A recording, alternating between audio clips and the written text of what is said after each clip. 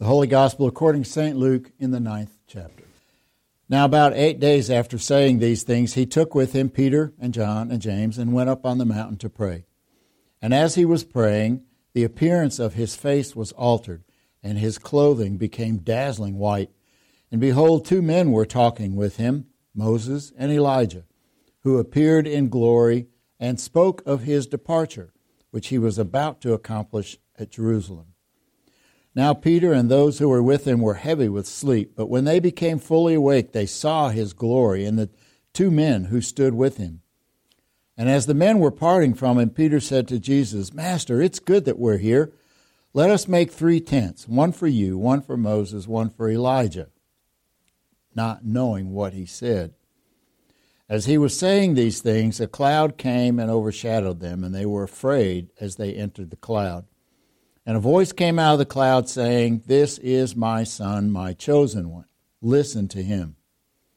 And when the voice had spoken, Jesus was found alone. And they kept silent and told no one in those days anything of what they had seen. This is the gospel of the Lord. Let me ask you a question. Let's say you've got a household, family and whatever in a household. And who's more important, a son in the household or a servant in the household?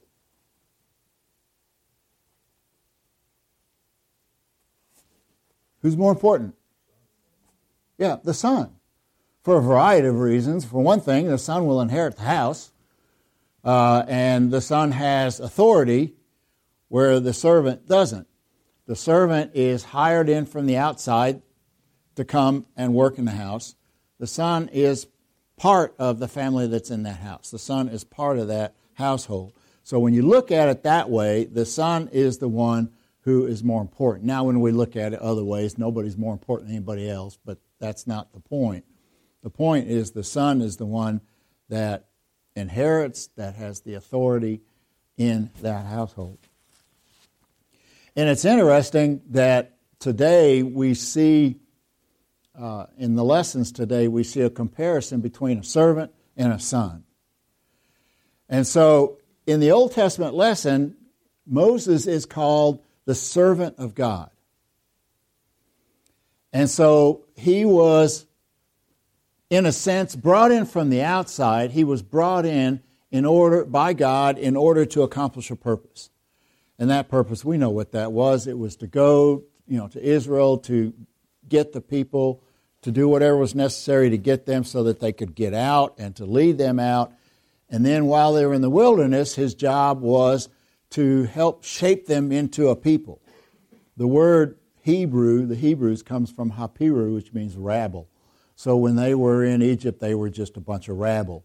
And they needed to be formed and shaped and made into a nation so that when they could inherit the land that God had promised to Abraham, that they would be ready to do that and they wouldn't be just a hodgepodge of people. So that was Moses' job. And while he did that job, he did mighty deeds, it says. And God's power worked through him, and there were spectacular things that happened, and we know all those stories. And so then when it comes time, though, Moses, the servant of God, did not inherit that promised land, that earthly, temporal promise that was given to Israel. He didn't inherit that. He was God's servant, though, to get the people to that point. But then we see in the gospel lesson on the Mount where God says about Jesus, he said, This is my Son, my chosen one. So listen to him.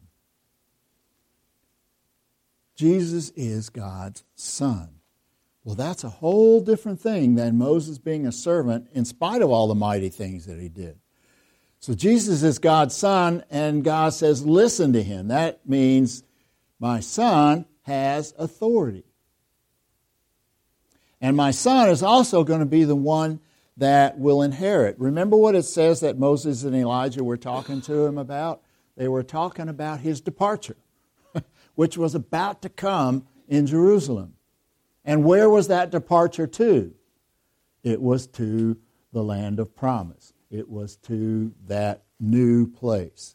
So he's the son. So he inherits. So once he goes through, accomplishes the task that God had given him, he was going to go to that place. Now, it's also, when you get into the second lesson, the Hebrews lesson, he does that same thing in a different way. He talks about a house and the builder. Who's more important? Or what's more important, the house or the one who built it? Well, the one that's more important is where the idea for that house came from in the first place. You know, the builder, the architect, whatever. That's more important than what is built. That has more value than what's built. And then he said that God is the builder of everything. That's kind of what I was talking about up here before, that God built all this. God built everything. So this is God's house that we are living in, and he is the builder. So he is more important than anything we see here. So then he goes on to compare Moses and Jesus. He says Moses was a servant in God's house, which we talked about. But then he said, but Jesus was the son over the house. And he establishes Jesus as the authority even over that great prophet Moses that the people celebrated so much. Jesus was the one over him. And it's interesting that Jesus, in the Mount of Transfiguration, where God says, this is my son,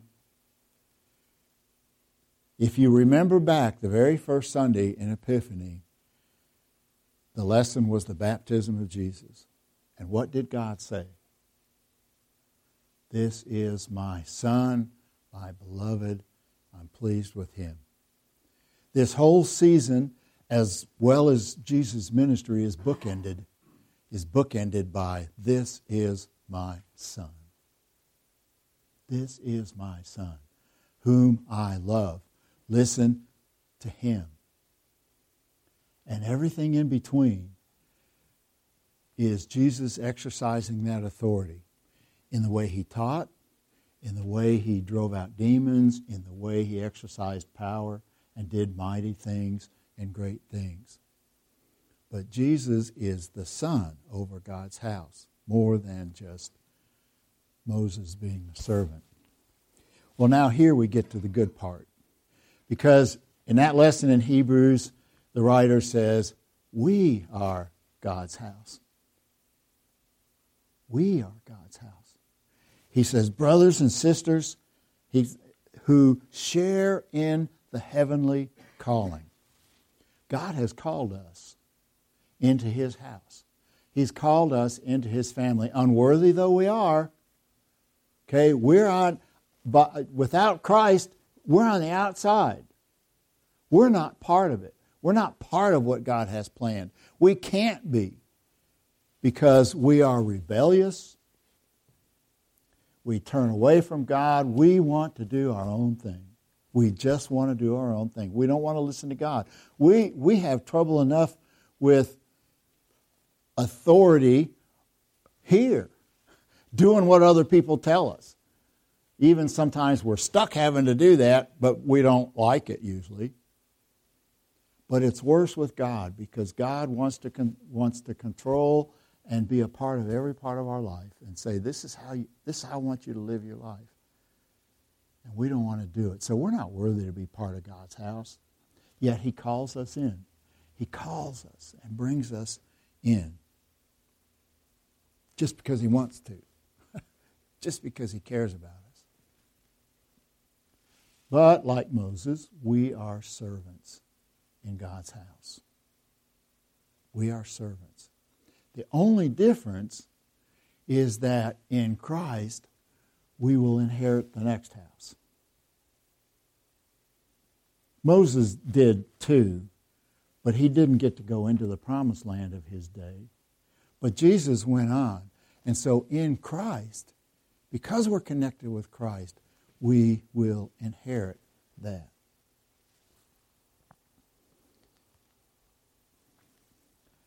Now I want to leave you with something this morning. In that lesson in Hebrews, that we are called into a heavenly calling, but he says we are his house if indeed we hold firmly to our confidence and our hope. Our confidence and our hope is the Word. This is where it comes from. It's the Word. And that Word is Christ. Do you remember what John said? In the beginning was the Word, and the Word was with God, and the Word became flesh. So that's obviously Christ. But this story today, the Transfiguration, is the pivotal moment in Jesus' ministry where he ties all of this together. It is the one place in his ministry where he does that. Because when he's on that mountain of Transfiguration, who's there? Moses and Elijah, who represent the law and the prophets. And all the law and all the prophets look forward to Christ. They point to Christ. And then on that mountain, along with Christ, you've got Peter, James, and John, who represent the Word going forward, the Word that's going to be proclaimed in the future. Even later on, Paul, who was blinded by the glory of Christ on the road to Damascus, Paul says, all the law and all the prophets point to Christ. And so here on this mountain, you've got the old that pointed to Christ represented, and you've got what's coming in the disciples that's going to move forward, all right there. But what's at the center of it? At the center of it is Christ. Right smack in the middle of it. And at this point, he ties the old and the new together. And so if we want to know God, and if we want to get to be close to God, this is where we go. This is where we look. And whether you're looking in the Old Testament or the New Testament, as the writer to the Hebrews said, fix your thoughts on Jesus. So you might be reading something in the Old Testament, but read it with the thought in mind that somehow or another this is pointing me to Christ, as the law and the prophets did. And in the New Testament, it's about Christ going forward, how it's part of our lives. Let me encourage you, and especially as we get into this season of Lent, which begins Wednesday. You know, we all have the habit of their tradition, let's say, of giving up something for Lent. Okay? And it usually has to do with us wanting to get in shape. Okay? And it's usually, I'm going to give up chocolate, or I'm going to give up smoking, or I'm going to give up whatever. Well, that's all fine and dandy. That can be sort of a little fast or something like that, and that's fine. I'm not going to discourage that. But what I would rather you do is add something in for Lent. You got in your boxes this morning, there's a Lenten devotional that comes from the NALC, from David Wendell. And for those of you that need it, there are large print versions on the little table here of it.